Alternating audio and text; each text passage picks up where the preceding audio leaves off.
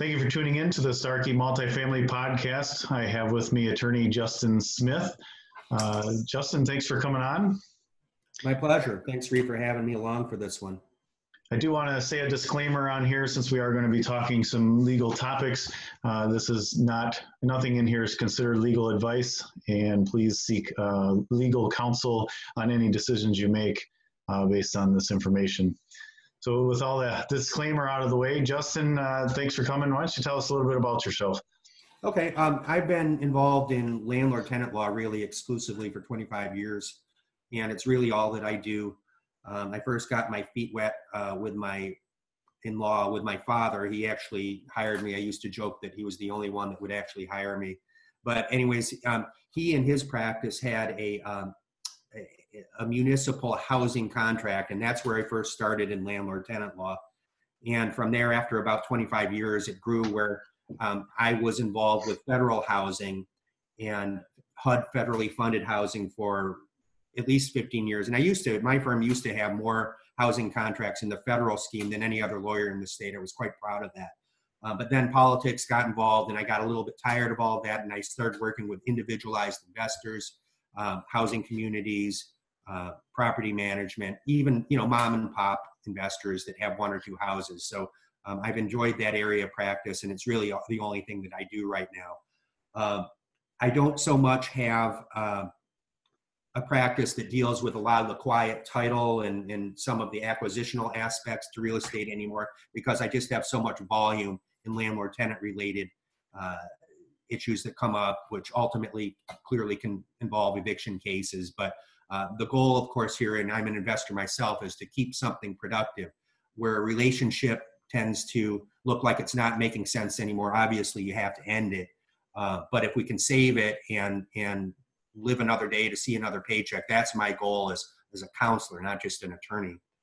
So that's what I've been doing for 25 years, and I'm fortunate in that I have a bunch of clients that I work well with, and whenever you select an attorney, that's all I have to say is make sure that it's a two-way good relationship. There's a lot of us out there, frankly. Yeah, and I can say, just my own personal input that I did a lot of research before you and I started working together, and many investors in the Metro Detroit area brought you up as highly recommended. So it's important, I think, just pragmatically. I mean, if you have a lawyer, I've administered housing management, and then I am an investor. So I've sat in your chair, Reed. I basically know the game. I know the real estate game because, I have money into it as well. I'm an investor. So thank you for that.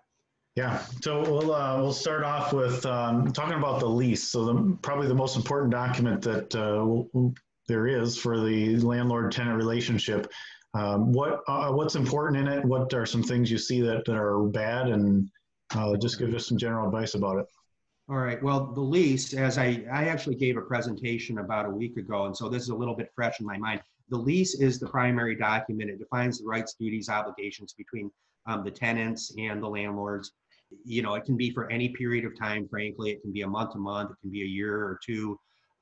For the residential setting, which is primarily what I do some commercial representation as well. But from the residential side of things, certain clauses are illegal in leases.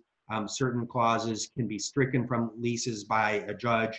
And it's all governed by a law called the Landlord-Tenant Relationships Act. I'm sorry, I have that wrong. That's the Superior Deposit Law. The Truth in Renting Act is the law that defines what clauses you can have in a lease, what clauses you can't have in a lease. Now, I work with a lot of realtors, and oftentimes I see the realtor lease that is produced, nothing against our realtor friends, but the realtor lease is often a very neutral lease document because, frankly, I think that realtors, if they're in the business of trying to establish relationships between landlord and tenant and get people tenanted up, they want to provide a document that is kind of neutral and not too onerous upon a tenant. That can be problematic when it comes time to actually end a tenancy relationship if you have a lease that's too neutral. The lease document itself, as I said from the inception, it describes the rights, duties, obligations of everybody. I know that a common question that we get is what term should one have in a lease? It does depend on circumstances. as many things depend on circumstances, but I'm not a fan of more than a single year lease at all.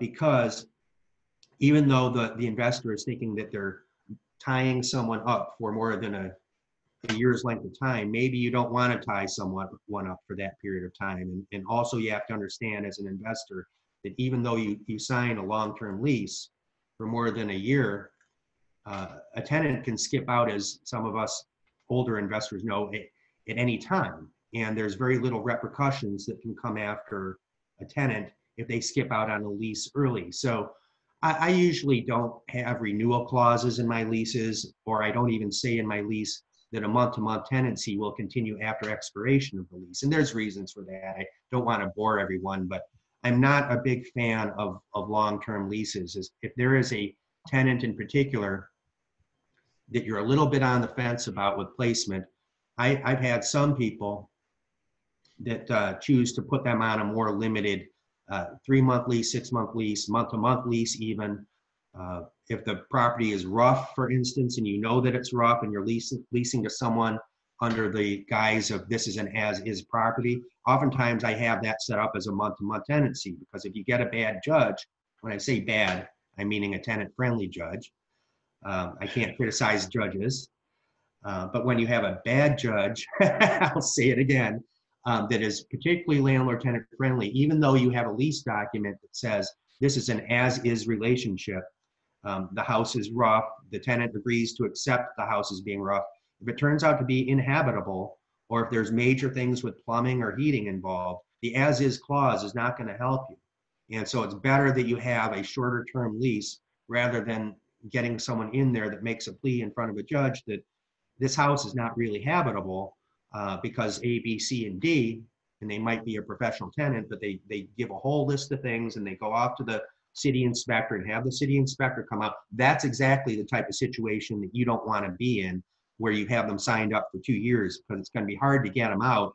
And now what you have is a judge that's telling you that you have to do all these thousands of dollars of repairs, you know, during the term of a long-term tenancy. I would prefer being in a situation, especially with questionable properties, to just be on a month-to-month or as limited a relationship in the lease as you can. I know that we had discussed perhaps talking about lease term. So that's kind of my spiel on all of that. I know that a lot of people put late fee provisions into the lease. This is a very common clause in a lease. I dealt with a client the other day, and he literally had $500 of late fees per month in the lease. Now that's clearly unenforceable. Yeah. It's one thing to have in your lease a provision that tries to encourage payment and payment on time, but it's another thing to have a crazy situation where you're accumulating $200 or more of late fees a month. Now, if you can get it and you don't have to go before court, great. You know, I mean, it's nice to get the extra income for a late fee, but once we go into the courtroom, if a judge sees, and it depends on the court, if a judge sees that the late fees are excessive, you might get a bullseye on your back the next time you're in court again. So late fees are a clause that you can clearly have in your lease. Many people do. And whether or not it's enforceable in the courtroom, we don't know until we know which courtroom we're going into, which judge we have. Another hot topic right now is, you know, with the influx of bed bugs, you know, pests, rats in South Oakland County in particular. Some people are putting into their leases now, and I have some of these lease clauses, where you offer the tenant an inspection period where they at their own expense can come in and the property is as is. It's been given to the tenant clean, but the tenant has an opportunity to actually do an inspection if they want to have an inspection, you know, and that inspection period has to occur within the 7 days prior to actually getting keys for the property. So that's a good way of avoiding situations where the tenant says, you know, the bed bugs were here or the rats were here. How come you're not taking care of them? So you can get around certain situations like that. And the professional type of tenant will play games like that. They'll hold back on what they perceive as defects or problems with the property until you start enforcing the rent that's due. Once you start serving them with notices, oftentimes the professional tenant will start bringing up issues like the faucet's dripping, or, you know, I have a respiratory problem because of mold in the basement. Usually you don't hear about things like that when you're shaking someone's hand for the first time doing a lease up. But the moment that the landlord, the investor, starts to enforce rent payments, that's sometimes when the professional tenant shows their feathers. So I have a tendency of going a little bit off topic. We're talking about lease provisions. That's one. Another lease provision that I started to work into leases is a clause that says that if you have two applicants with two separate incomes, and that is going to be the basis for granting someone a tenancy because their income with two people qualifies. What if one of them splits up in the relationship, okay, leaving basically one income left? You know, if that happens, then the investor is in a much more precarious situation moving forward from when there's a split. So I have a lease clause now that converts any term lease into a month-to-month tenancy if one of the co-applicants has left the property. Because what can happen is, in that situation, and I see this happen all the time, once one of the two people in a relationship leave, then the one that's remaining, the rent payments will start to slow up. And then you'll start to hear things about the quality of the housing is low, or there's problems with the housing, and they're just doing a survival measure. But basically what they're doing is they're giving you trouble. So I like to have clauses in my lease that protect and put the power back on me, the investor, the landlord, to make a decision about whether or not I want to move forward if one of the two parties that initially applied for the tenancy have split up. So that's another one. As I was preparing for our podcast today, Reed, I checked that one off as something that I wanted to talk about. Okay, well, I'll kind of dig into some of those. I want to talk about that excessive rent you mentioned, the $500 a month in late fees. I think maybe just a comment, but on a legal side, of course, that's not legal, but I think on a just a greedy standpoint even, I don't think that it's effective to do too much, because if you get to the point where they can't pay you, then you've lost everything. So I mean, you want to have it reasonable. So, I mean, even you may think you're being greedy by asking for too much, but I think you're just throwing money away by asking for too much, because once you reach a point where they can't pay you, or they know that they can't, then you're not going to get another penny out of them. That's right. And you know, all of this, some of this is style, some of this is just trying to make money, but at the same time being reasonable and nice to people as best you can, because ultimately if something happens, and sometimes bad things happen to good people and you can't control it, other times you have professional tenants that are playing the game. But ultimately, whether or not we all get hot-headed with our tenants or make big time demands for $300 late fees and things like that, there will be an ending at some point to the landlord-tenant relationship. And we don't want to strain the situation so much where when the tenancy does end, that basically you have a trashed house, because people will build up resentments if you come off at times being way over the top with them. So, you know, maybe that parlays into, Reed, what you're saying a little bit, in that, you know, ultimately we want to make some money for ourselves, clearly, but we also want to provide a relationship with our tenants such that in a practical way that relationship continues on a good, respectful basis moving forward. So you mentioned professional tenants as well. How do you identify them in the beginning so that you can prevent that, you know, in the end, and then also kind of throughout the relationship, how do you prevent it from becoming to where you have those tensions? So obviously there's a good screening, and then probably managing them politely, like you said, but what other things can somebody do? You're first trying to select your tenant.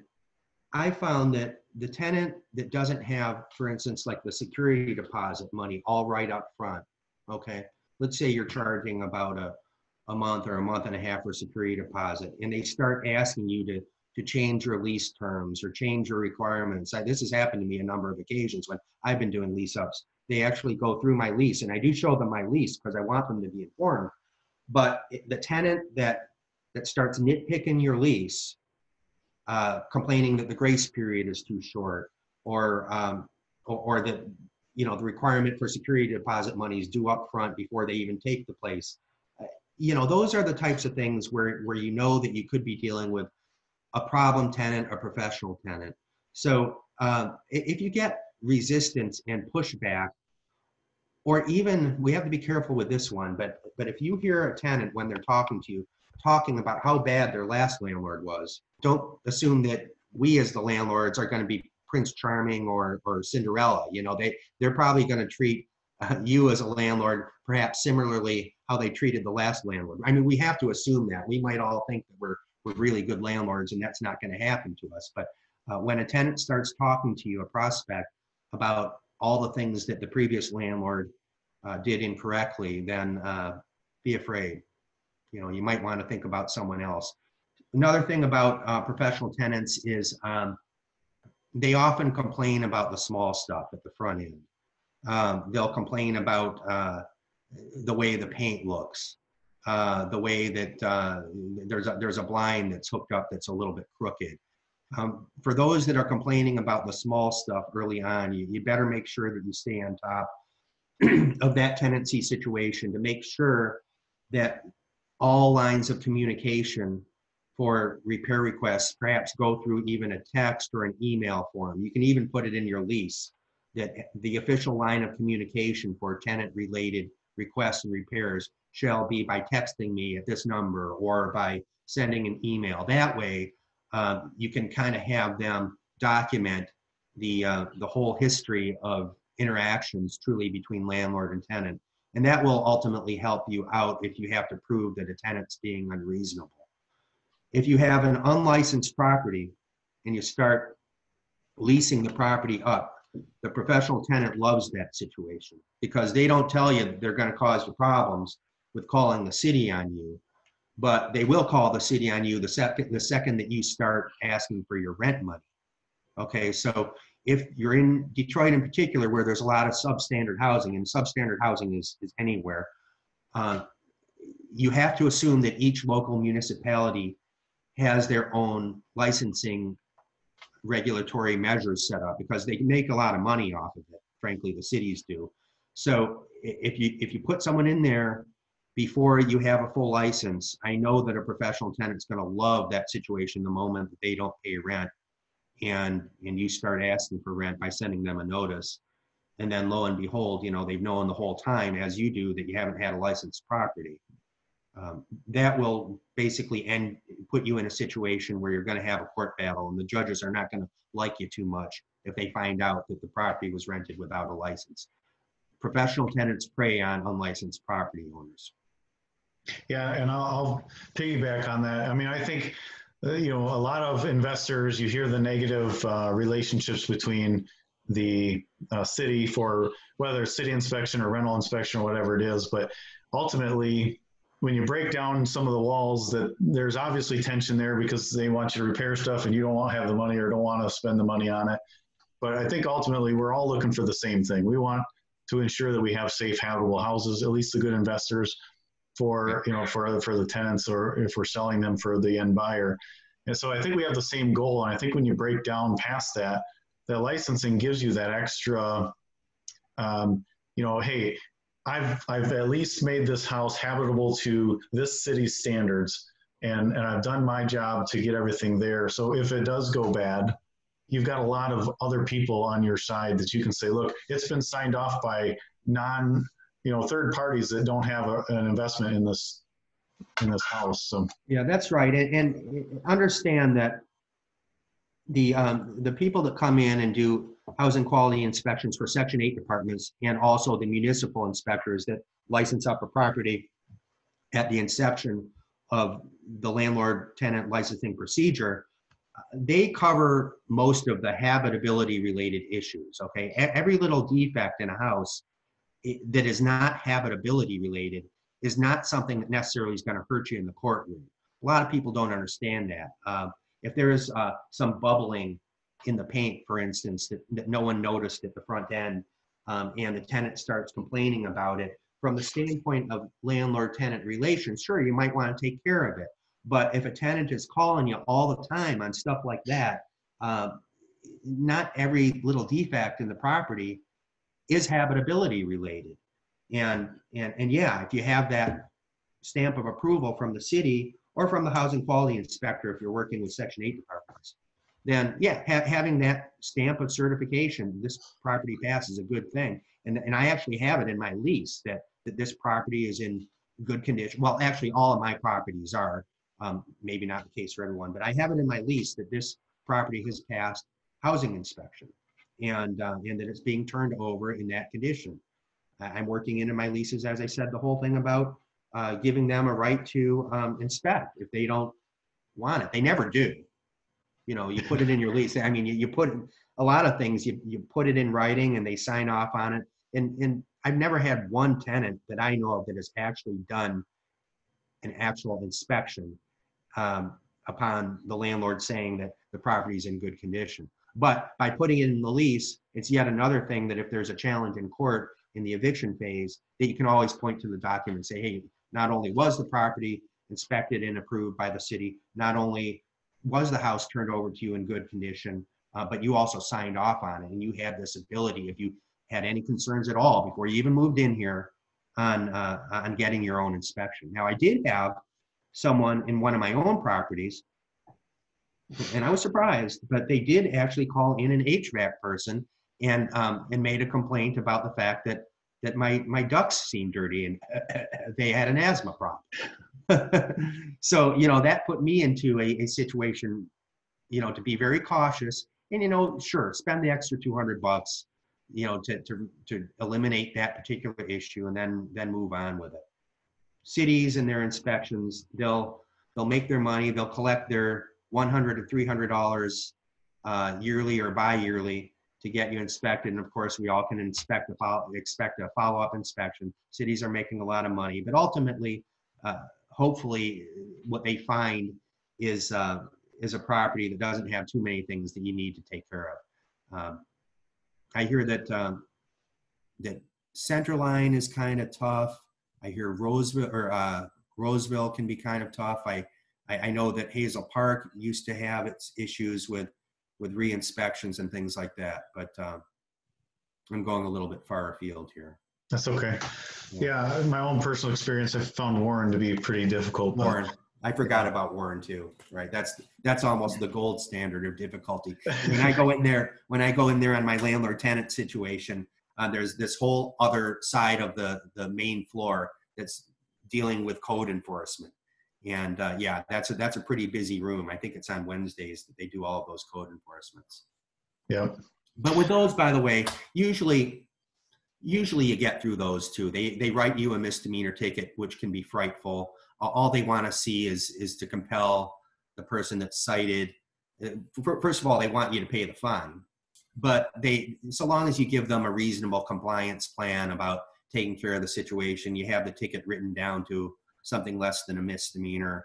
It's still going to cost you about the same amount of money depending the city you're in.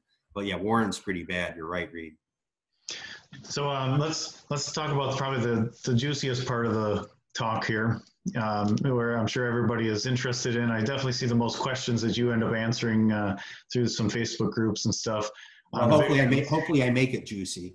Yeah, well, I mean, I guess this could be a dry topic, but I know everybody's interested in it who's, you know, maybe managing their own properties or, right, you know, maybe some people that they're looking to buy properties, but it's the eviction process. So let's start with what reasons can you move to evict somebody? So there's the obvious of non-payment. There's habitability, which may be less known. Are there other reasons that that you may move to remove somebody from the property? Parties, barking dogs, smoking weed or otherwise. We can cover that, by the way, with the changes in the recreational laws. You know, I get a lot of questions on this. Disabled cars in the driveway, wrecking the place. You can choose to initiate an eviction process primarily in one of two ways. One is financial, if they're not paying rent or utilities. Okay, that's started with a demand for possession notice. It's called a 7-day notice, and there's, you know, some tricks of that, but you can start with that. Or if you really want the tenants gone, You can start out with something called a notice to quit, which is a 30-day notice. And I'll explain the timing of 7-day versus 30 days in a moment. But a notice to quit involves really conduct breaches in the lease that are substantial and are not financially related. Okay, so notice to quit for non-payment of rent, 7-day notice. Almost everything else that is a substantial breach of the lease that does not have to do with paying money is a notice to quit, which is a 30-day notice. And I talked about some grounds that you might choose to list on a 30-day notice. Now, another grounds for a 30-day notice is if there is no lease, okay, or if the lease is over, the term is done, and then you can start it out with a notice to quit. And notice to quit, by the way, is a termination type of case where the tenant itself does not have a right to stay once you prove your case. The demand for possession, the 7-day notice, because they're not paying rent, that always gives the tenant the right to pay and stay. Mm-hmm. So I get a decent amount of clients. Most of them are newbies. And sometimes I don't do the best job maybe explaining all this, but they give me a demand for possession notice that they've already sent out to the tenant. And then the tenant doesn't pay, and they give the case to me and say, Smith, do your thing in eviction court. I want them gone. And I say, well, no, wait a minute. I just have to clarify this. You can't have someone gone necessarily if you sent out the 7-day demand for possession notice. The demand for possession notice gives the tenant always the right to pay what's claimed due and owings, even through the court process. So, I get frequent flyers all the time where I'm dealing with non-payment of rent cases 3 times within a year's period. Very frustrating for the investor and for the landlord. Mm-hmm. They have to pay the lawyer and put food on my table instead of keeping it for their table. So you got to know your theory first. You got to know your goal. If your goal is to get rid of a tenant, you might have a problem with a demand for possession. You get into court quicker with a demand for possession because it's only a 7-day notice, okay? But once you're in court, it opens the door of habitability related issues, the faucet's dripping, mold problems, they're not doing the repairs. Even though it's all a bunch of garbage in your opinion, it still gives the tenant the right to dispute what you're charging for rent and what's due and owing. And it gives them a right to stay if they pay whatever the judge determines. So that's the difference between the 2 primary cases, demand for possession and termination based with the notice to quit. The notice to quit is a very important document because it's a 30-day notice. The worst news that I can give to someone that did their own 30-day notice is at the 30th day that they've waited out all this time, and I look at the notice and there's fundamental things that are incorrect about the notice. Okay. And then I have to give them the bad news of saying, hey, you know what? You can give the notice to me to redo and I'll get it right for you. But guess what? Then we got to wait another 30 days.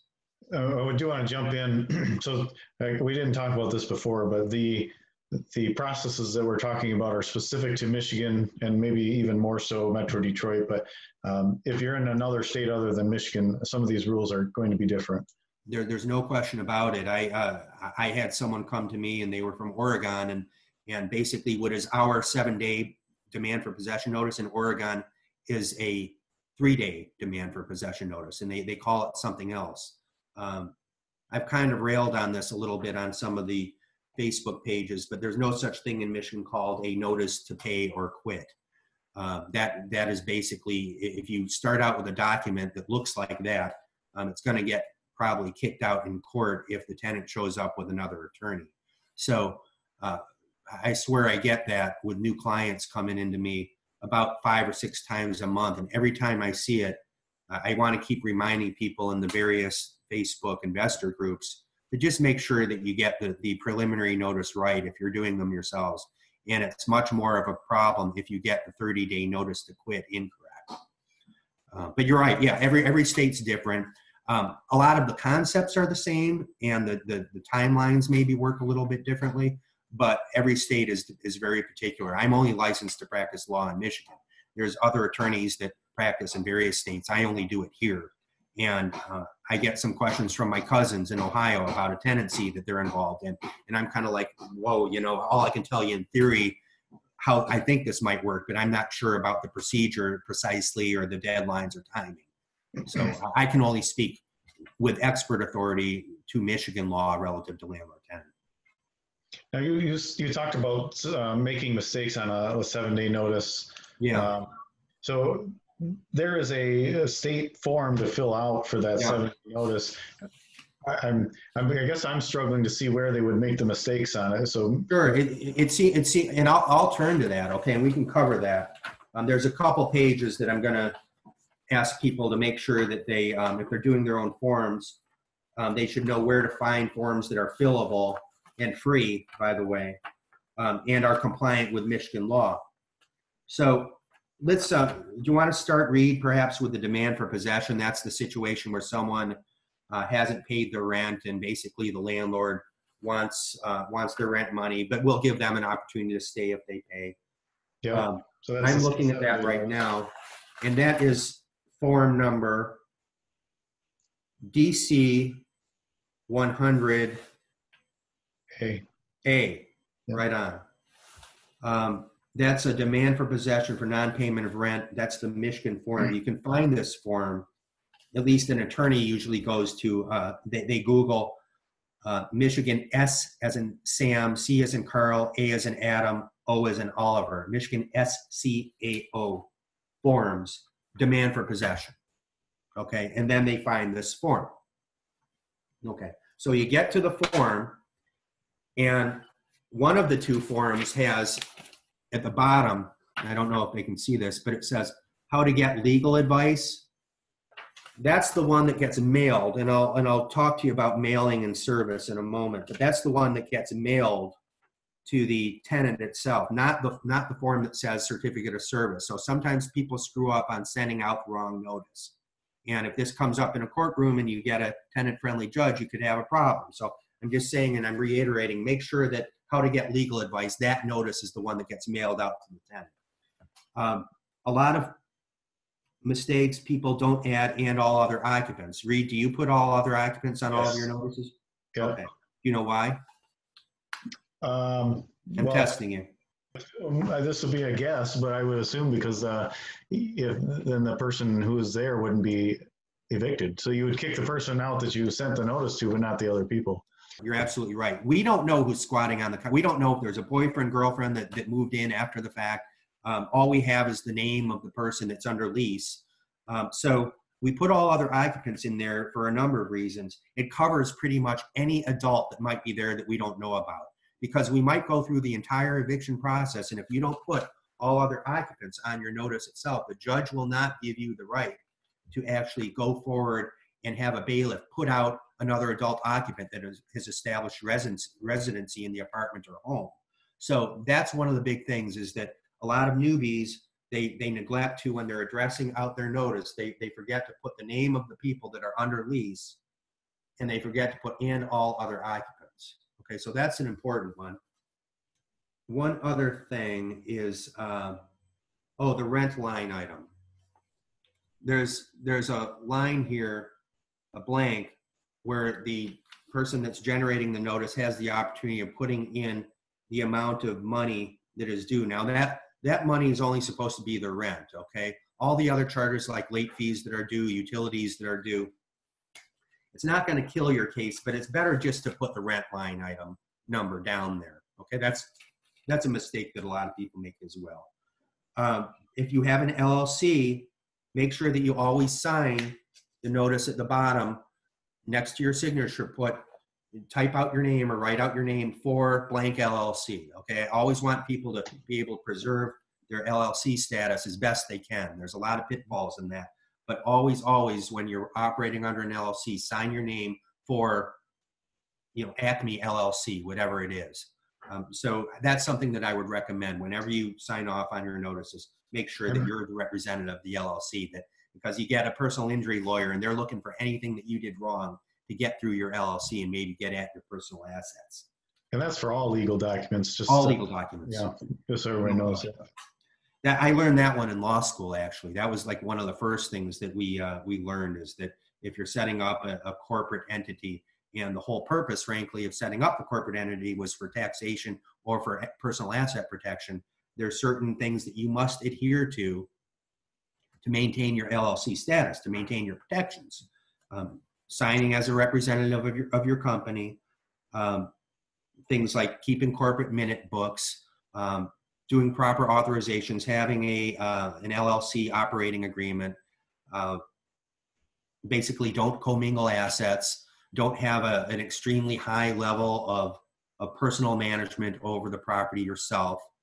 There are so many reasons that one can get the corporate or LLC protection pierced through by a good attorney that's coming after you for like a personal injury or a mold related problem. So many ways that it can be done. That's why I put more stock in making sure that you are well insured as an investor, as opposed to focusing so much on the LLC. But going back to the whole item of LLC and signing, if you've set up the LLC, you might as well make sure that whenever you sign your name as a member of the LLC. Okay, we talked about mailing the correct notice. Here's a common mistake, whether or not we're dealing with a notice to quit or a demand for possession. A lot of investors try and be heroes or superstars by trying to hand deliver notices, the preliminary eviction notices, to their tenants. There's a number of reasons why you might not want to do that, and you just might want to take the easy route and putting a 50-cent stamp on there and just mailing the notice.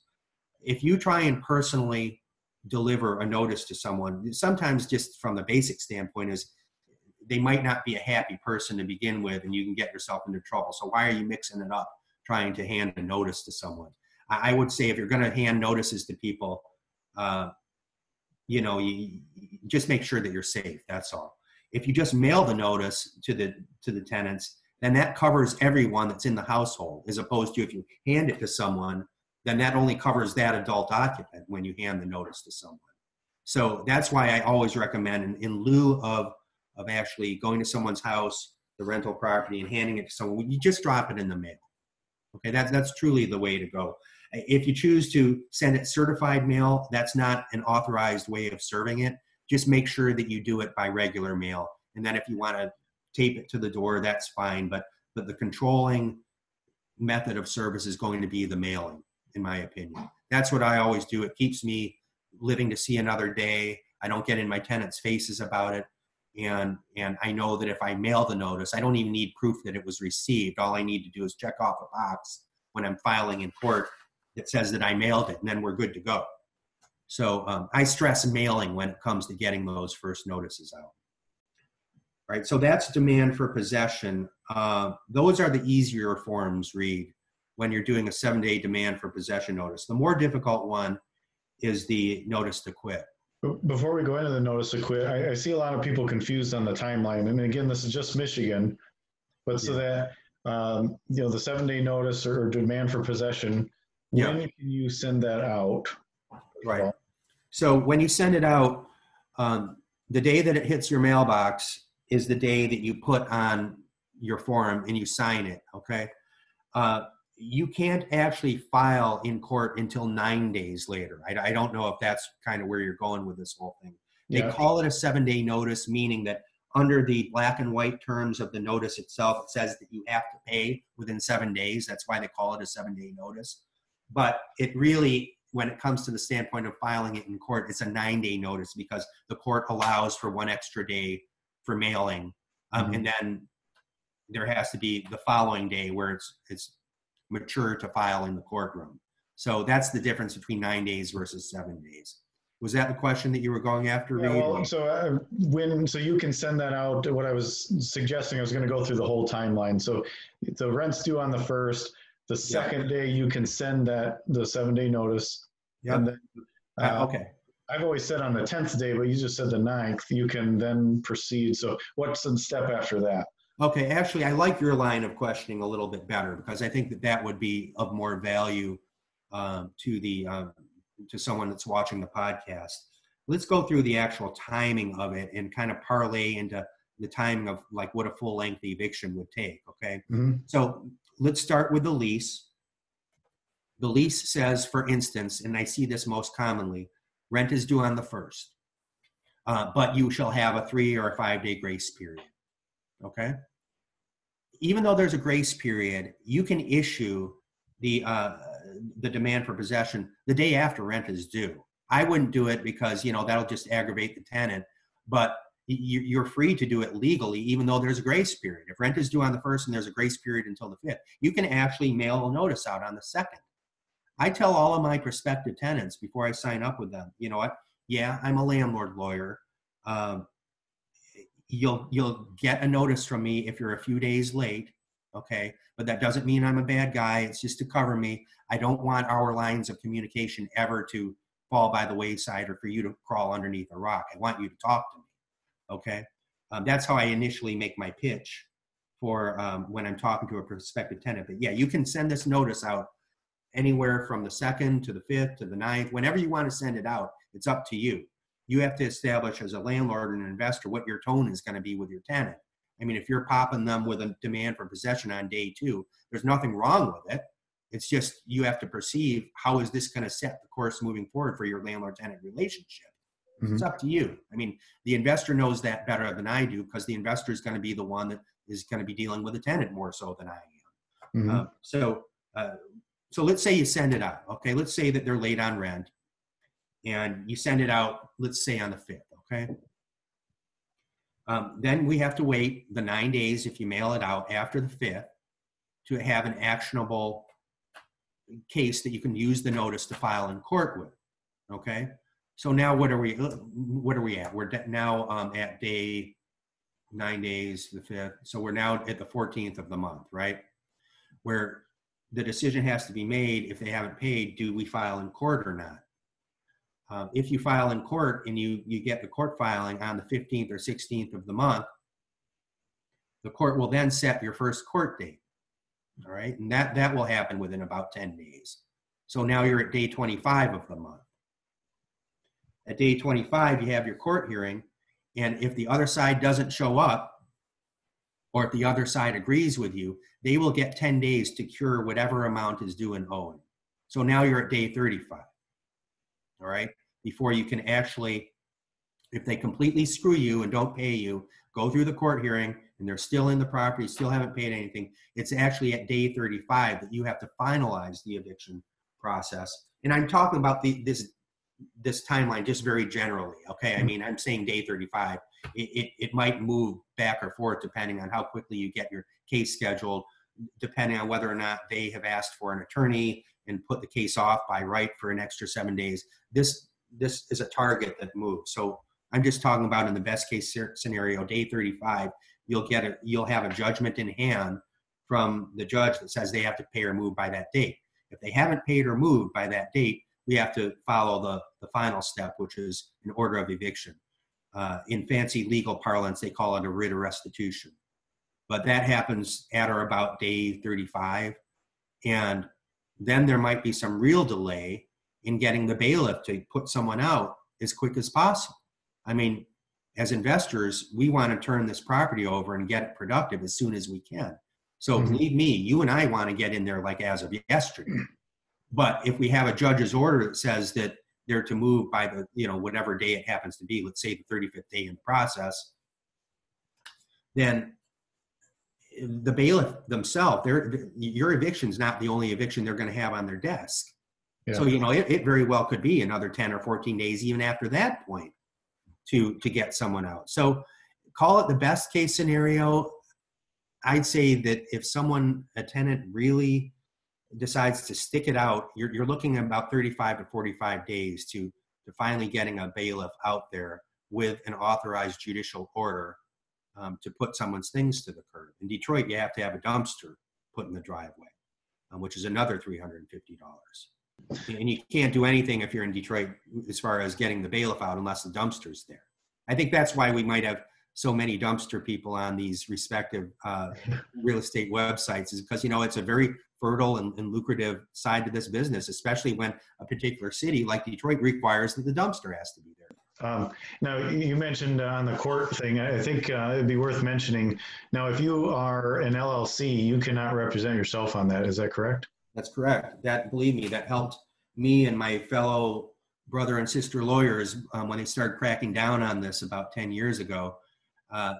If you have an LLC, it's basically that you have established an entity, and you can't represent an entity because you have to be a lawyer to represent an entity.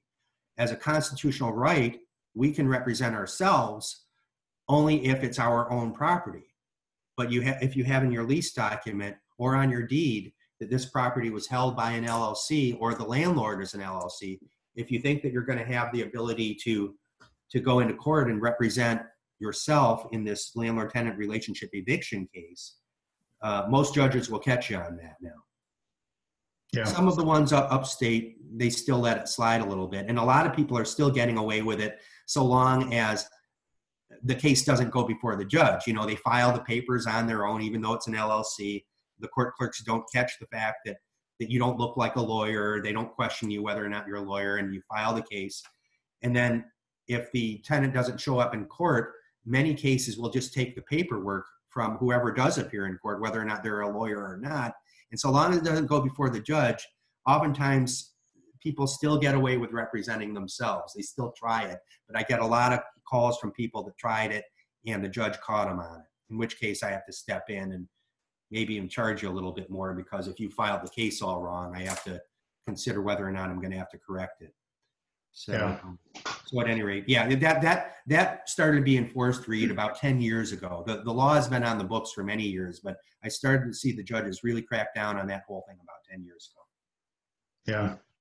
So that's the timeline of the 7-day, which would be for non-payment. Right. And then the notice to quit is when we want them to remove when we want to physically terminate the tenancy. We want to terminate the tenancy completely for some substantial reason in the lease that was breached. And I say in the lease because that's why it's important to have a good lease, is you have to have clauses that expressly set out what you expect your standard to be. Okay. If you have a good detailed lease, then you have a better chance of being successful on a termination case in court.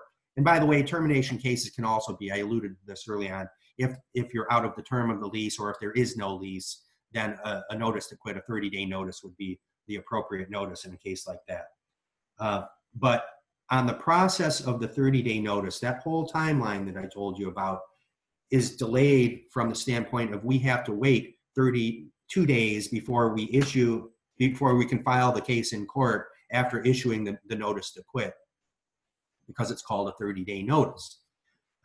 So on the notice itself, there's a number of boxes, there's a number of lines. It's less intuitive than the demand for possession notice. So the 30-day notice basically means we got to wait 32 days before we can file the case in court after we've mailed it to the tenant.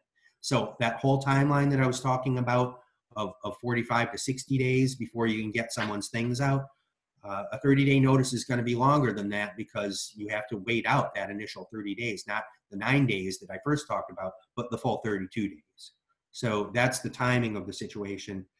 It's a bitter pill to swallow to basically send someone a 30-day notice and understand that you can't accept any money while that 30-day notice is pending. Otherwise, you got to start the notice over again. And that's another thing that I think that a lot of new people to the eviction process don't understand. If you seek to terminate someone with a notice to quit, a 30-day notice, you cannot accept basically 1 penny of rent while that, or payments of any sort, without a clear understanding that the acceptance of payment does not stop the 30-day notice from moving forward into court. You are seeking to terminate the tenancy. So if you accept rent or any payment after you issue it, and it gets before the judge that you accepted a payment, the judge will say, I don't have jurisdiction. You have to redo your 30-day notice.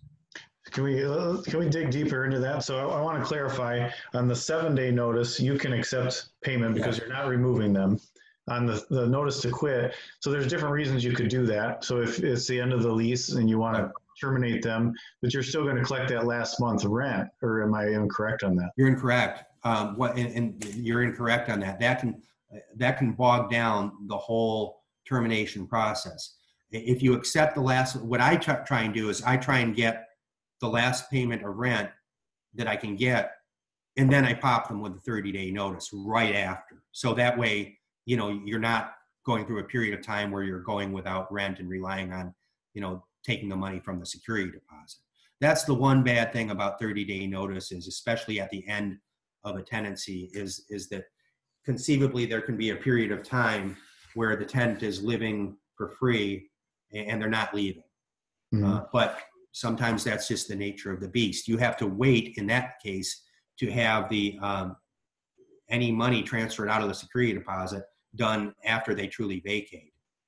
It seems alien and not intuitive to a lot of people. There are certain clauses that you can put in a lease that will help you along with not having to serve a 30-day notice if the lease isn't renewable or if it doesn't continue on a month-to-month basis. If you have those clauses in the lease, then you have to issue the 30-day notice if money is accepted after the last day of the lease itself.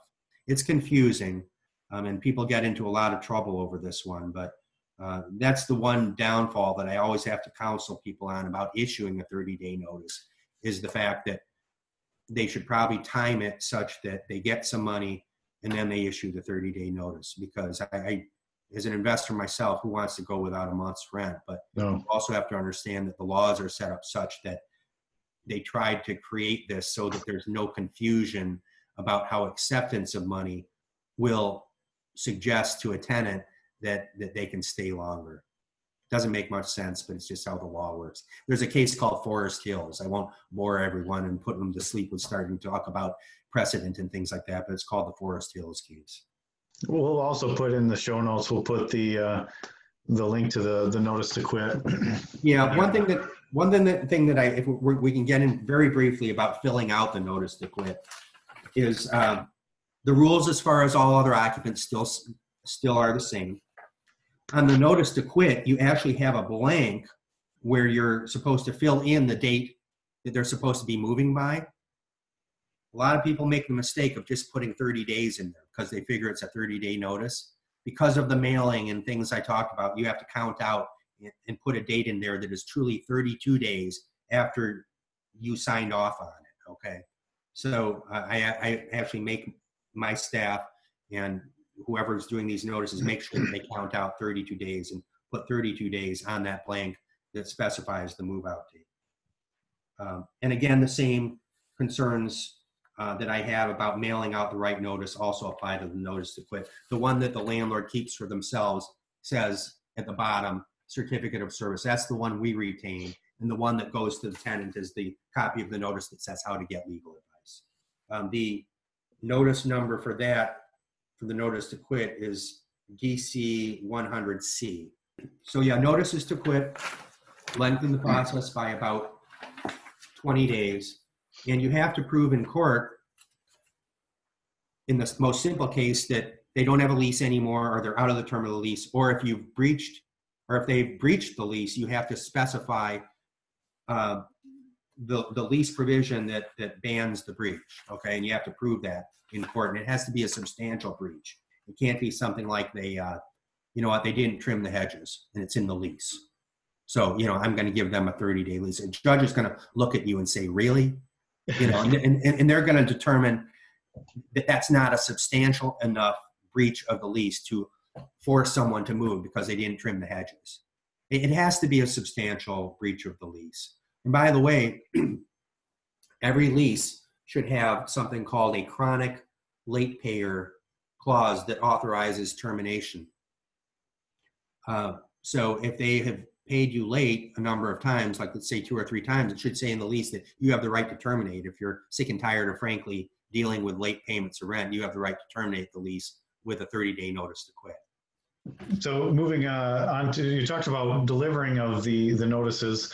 You and I have gone over this as well, but we'll kind of talk about electronic communications. Can you service those? Can you serve those with email or other methods? Sure. This law changed, I think, about 5 or 6 years ago. I actually talked to the Free Press about it when it first came out, because there were situations where, because a law passed that said that we could serve electronic legal notices, that was the new law. Some people were looking to shame other tenants by posting it on their Facebook page and things like that. So Um, so long as you have an authority granted in your lease or a freestanding agreement that says that you have the right to serve all legal notices to the tenant by a certain means, and it can either be by text or by some other electronic service media. It can be by email, of course. You can have that and you can do it, but it has to be in your lease, or it has to be an agreement that authorizes you to have that right. And it also has to have a revocation clause in it that says that even though this authority is granted and agreed to have someone served electronically, it can be revoked by the tenant at any time. So absent having the agreement about electronic servicing spelled out in those terms, that clause will be determined to be ineffectual if you didn't at least have the agreement in there that the tenant can revoke at any time.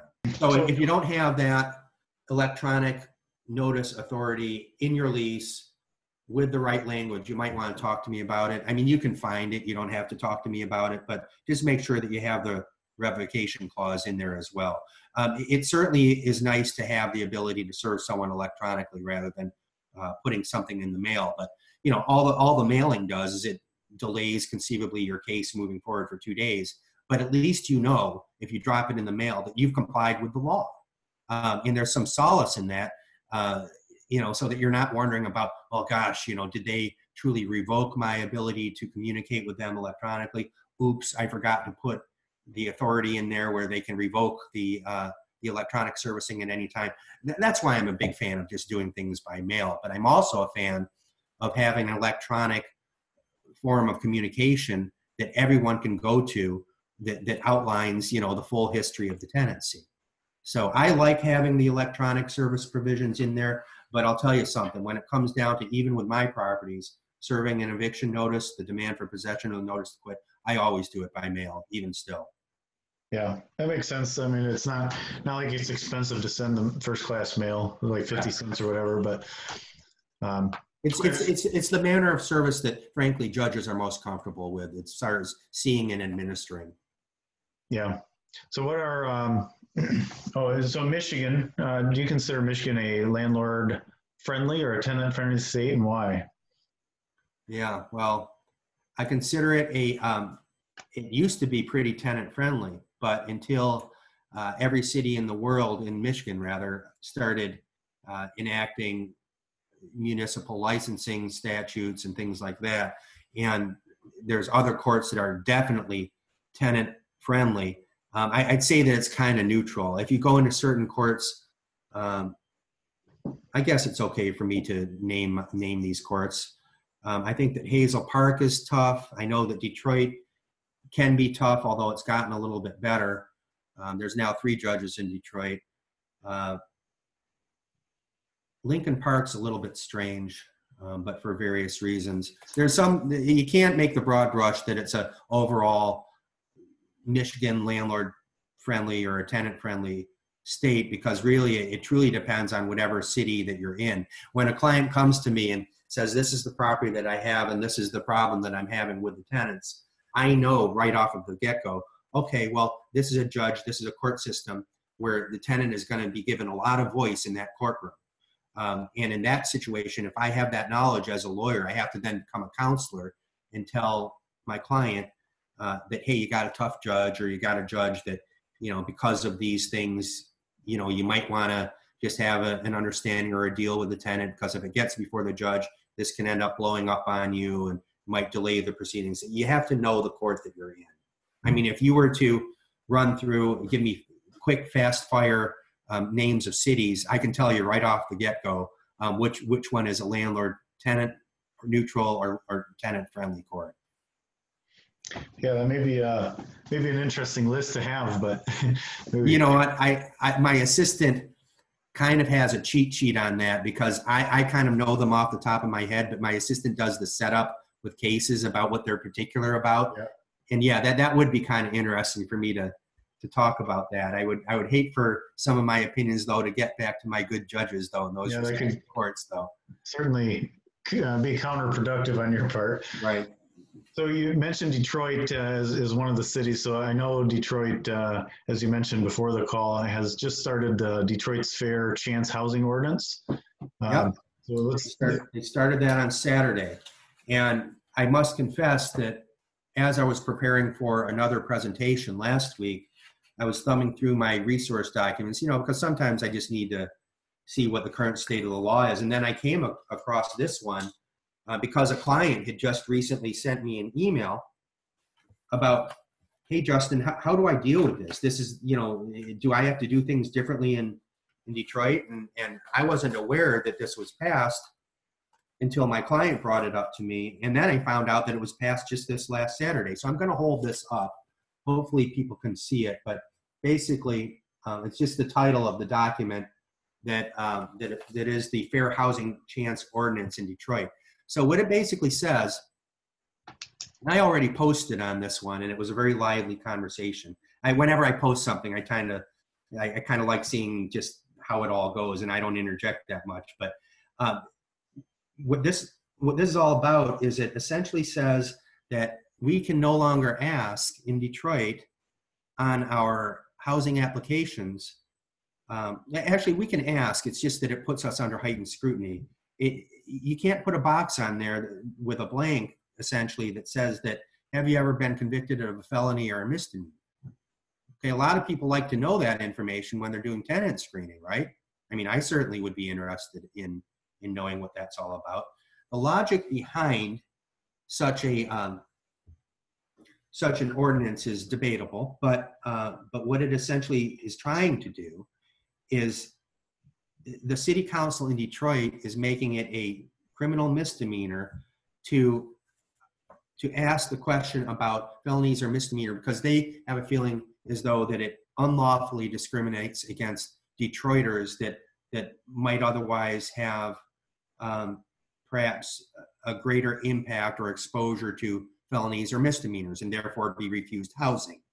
So I'm just mentioning it from the standpoint of, I don't know how this is going to work in the Detroit courts, but if you get a tenant that feels once again that they were unfairly denied housing, especially if it's a Detroit property, then if you have on your application felony or misdemeanor questions, it could get you into trouble. You could be subject to an investigation. Doesn't mean that you're going to be found guilty of discriminating against someone unlawfully, but the ordinance itself says that they don't want to see the application process done that way. So what this might have the effect of doing is landlords not being as upfront with tenants about what they're really looking for in a tenant.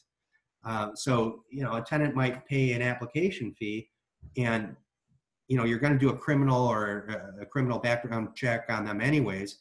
You're going to find out that they were involved in a certain type of crime or misdemeanor, and you're going to exclude them, where you could have just been right up front with them, say, hey, you know what, I don't want you in here if you've had a felony within the last 5 or 10 years. Maybe it's better to have the free exchange of communication with a prospective tenant, because what this is going to do is, if you don't ask that question, a lot of people are going to be excluded from housing anyways, and there's going to be a lot more application fees going into the pockets of landlords. Yeah. So there's exceptions to this. I'm not going to go into all the exceptions because, there's certainly some crimes like sex offenders and violent crimes that are permissible to exclude people if you don't want them, but then you have to give them a right to show rehabilitation.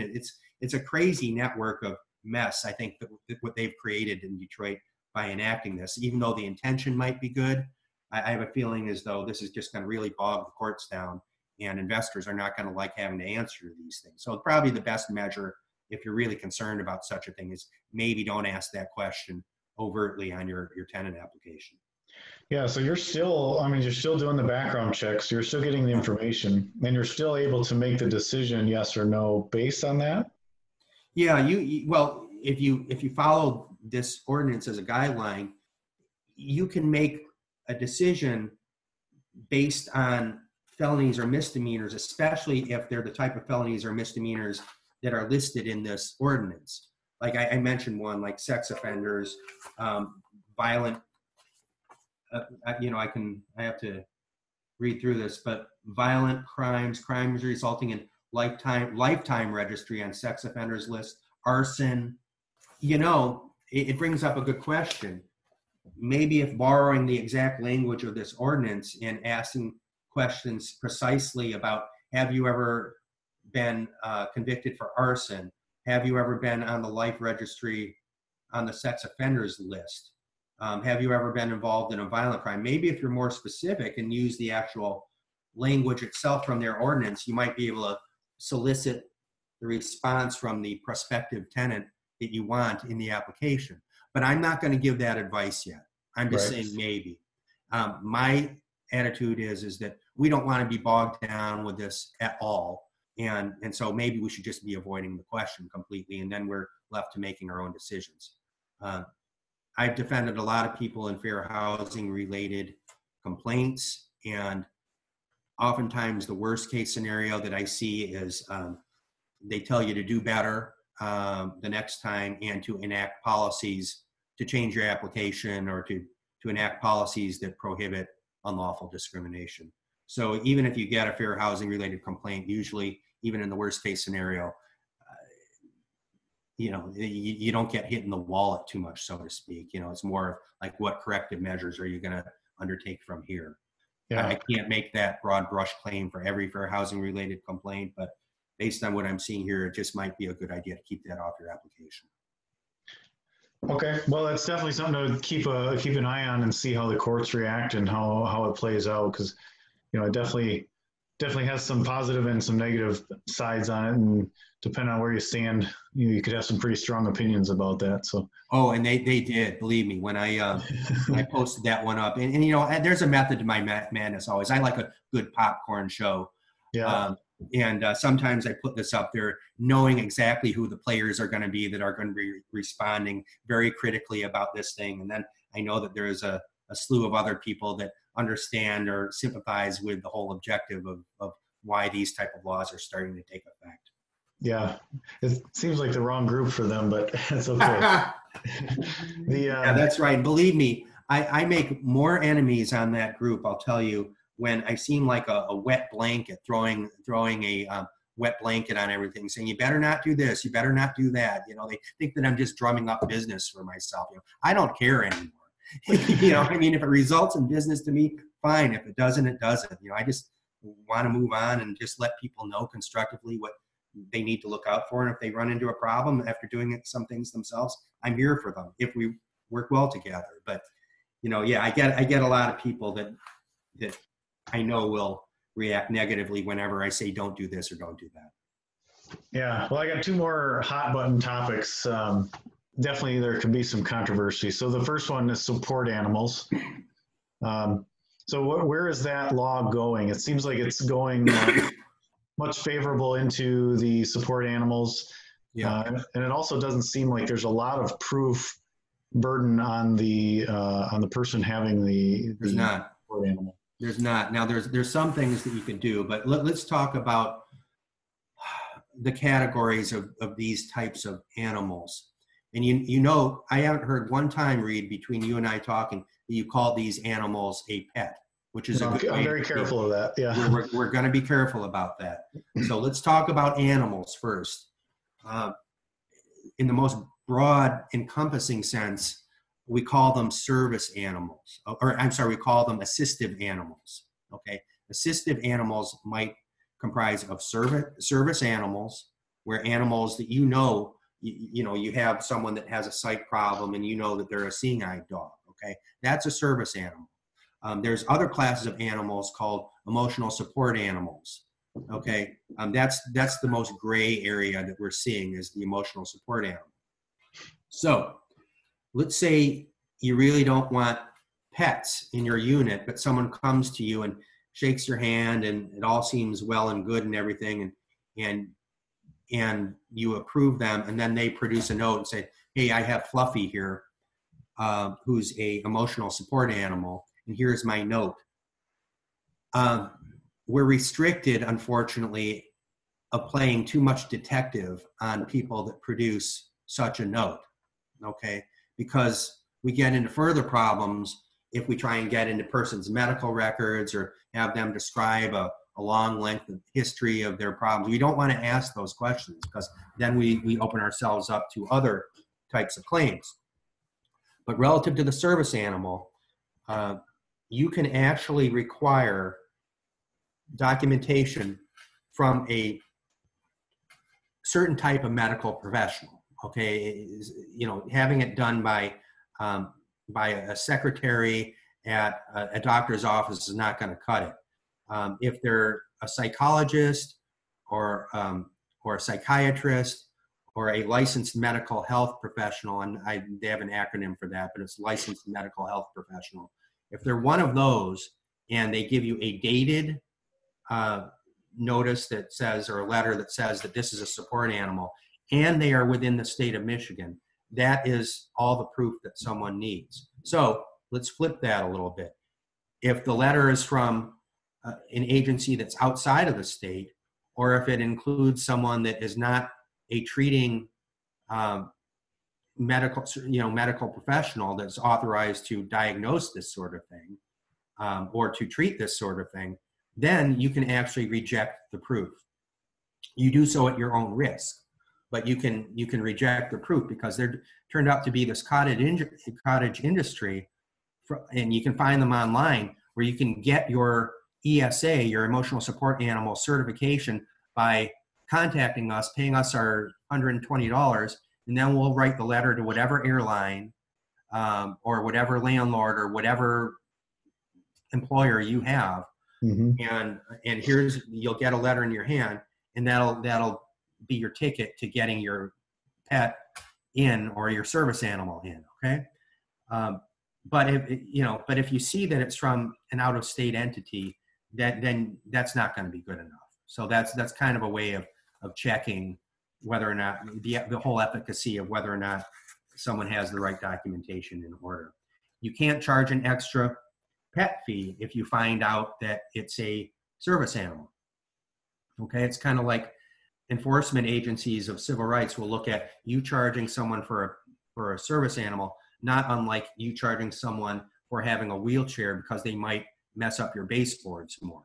Mm-hmm. Okay, so if you have a pet fee, you can't charge that if it's a service animal. So there's things that seem commonsensical to a lot of people that you have to be careful about when you're talking about fair housing and service animals. So that's a real hot button issue because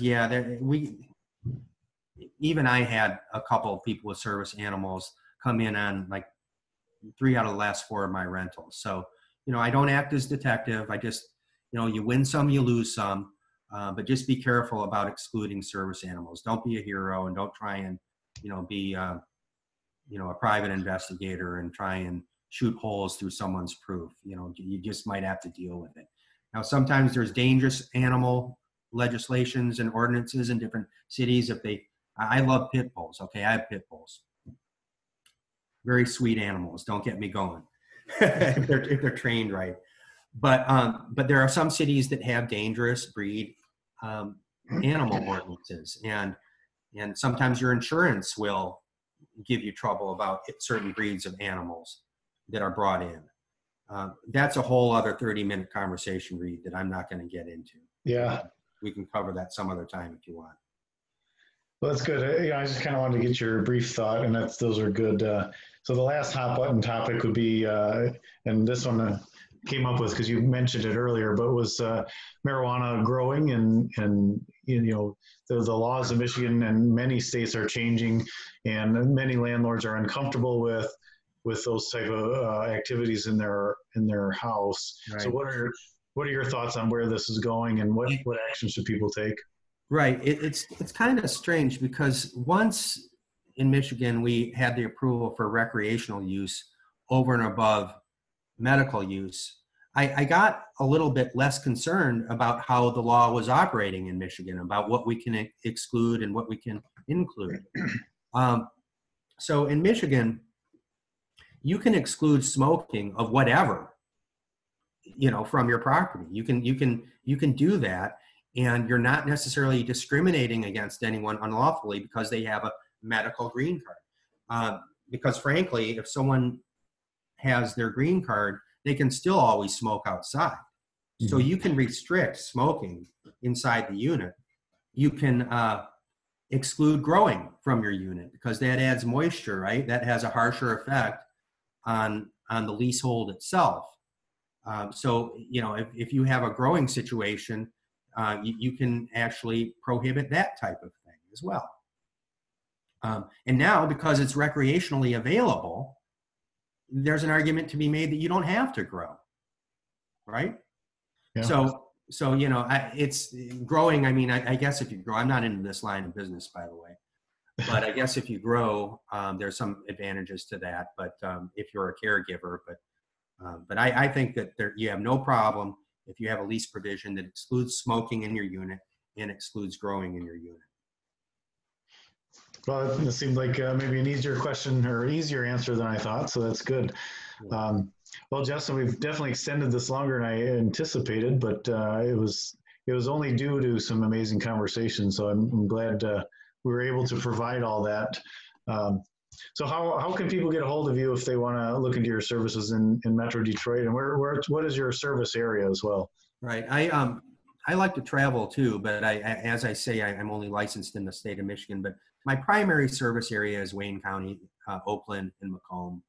But sometimes I like a change of scenery too. And if I have to travel up to Traverse City, I'm not opposed to that at any time at all. But I cover all the state of Michigan, and you can find me, my business, thelandlordlawyer.com. You can find me on the web. My email address is michiganeviction@aol.com. Don't laugh at me, everybody. I'm an old guy. I still have the same AOL account that I started with long ago, but you can call me 248-398-9903, thelandlordlawyer.com, or send me an email at michiganeviction@aol.com. Awesome. Well, that was very good. And I appreciate everybody for listening. And Justin, thanks for coming. All right. Thank you for that. All See right. you, everyone.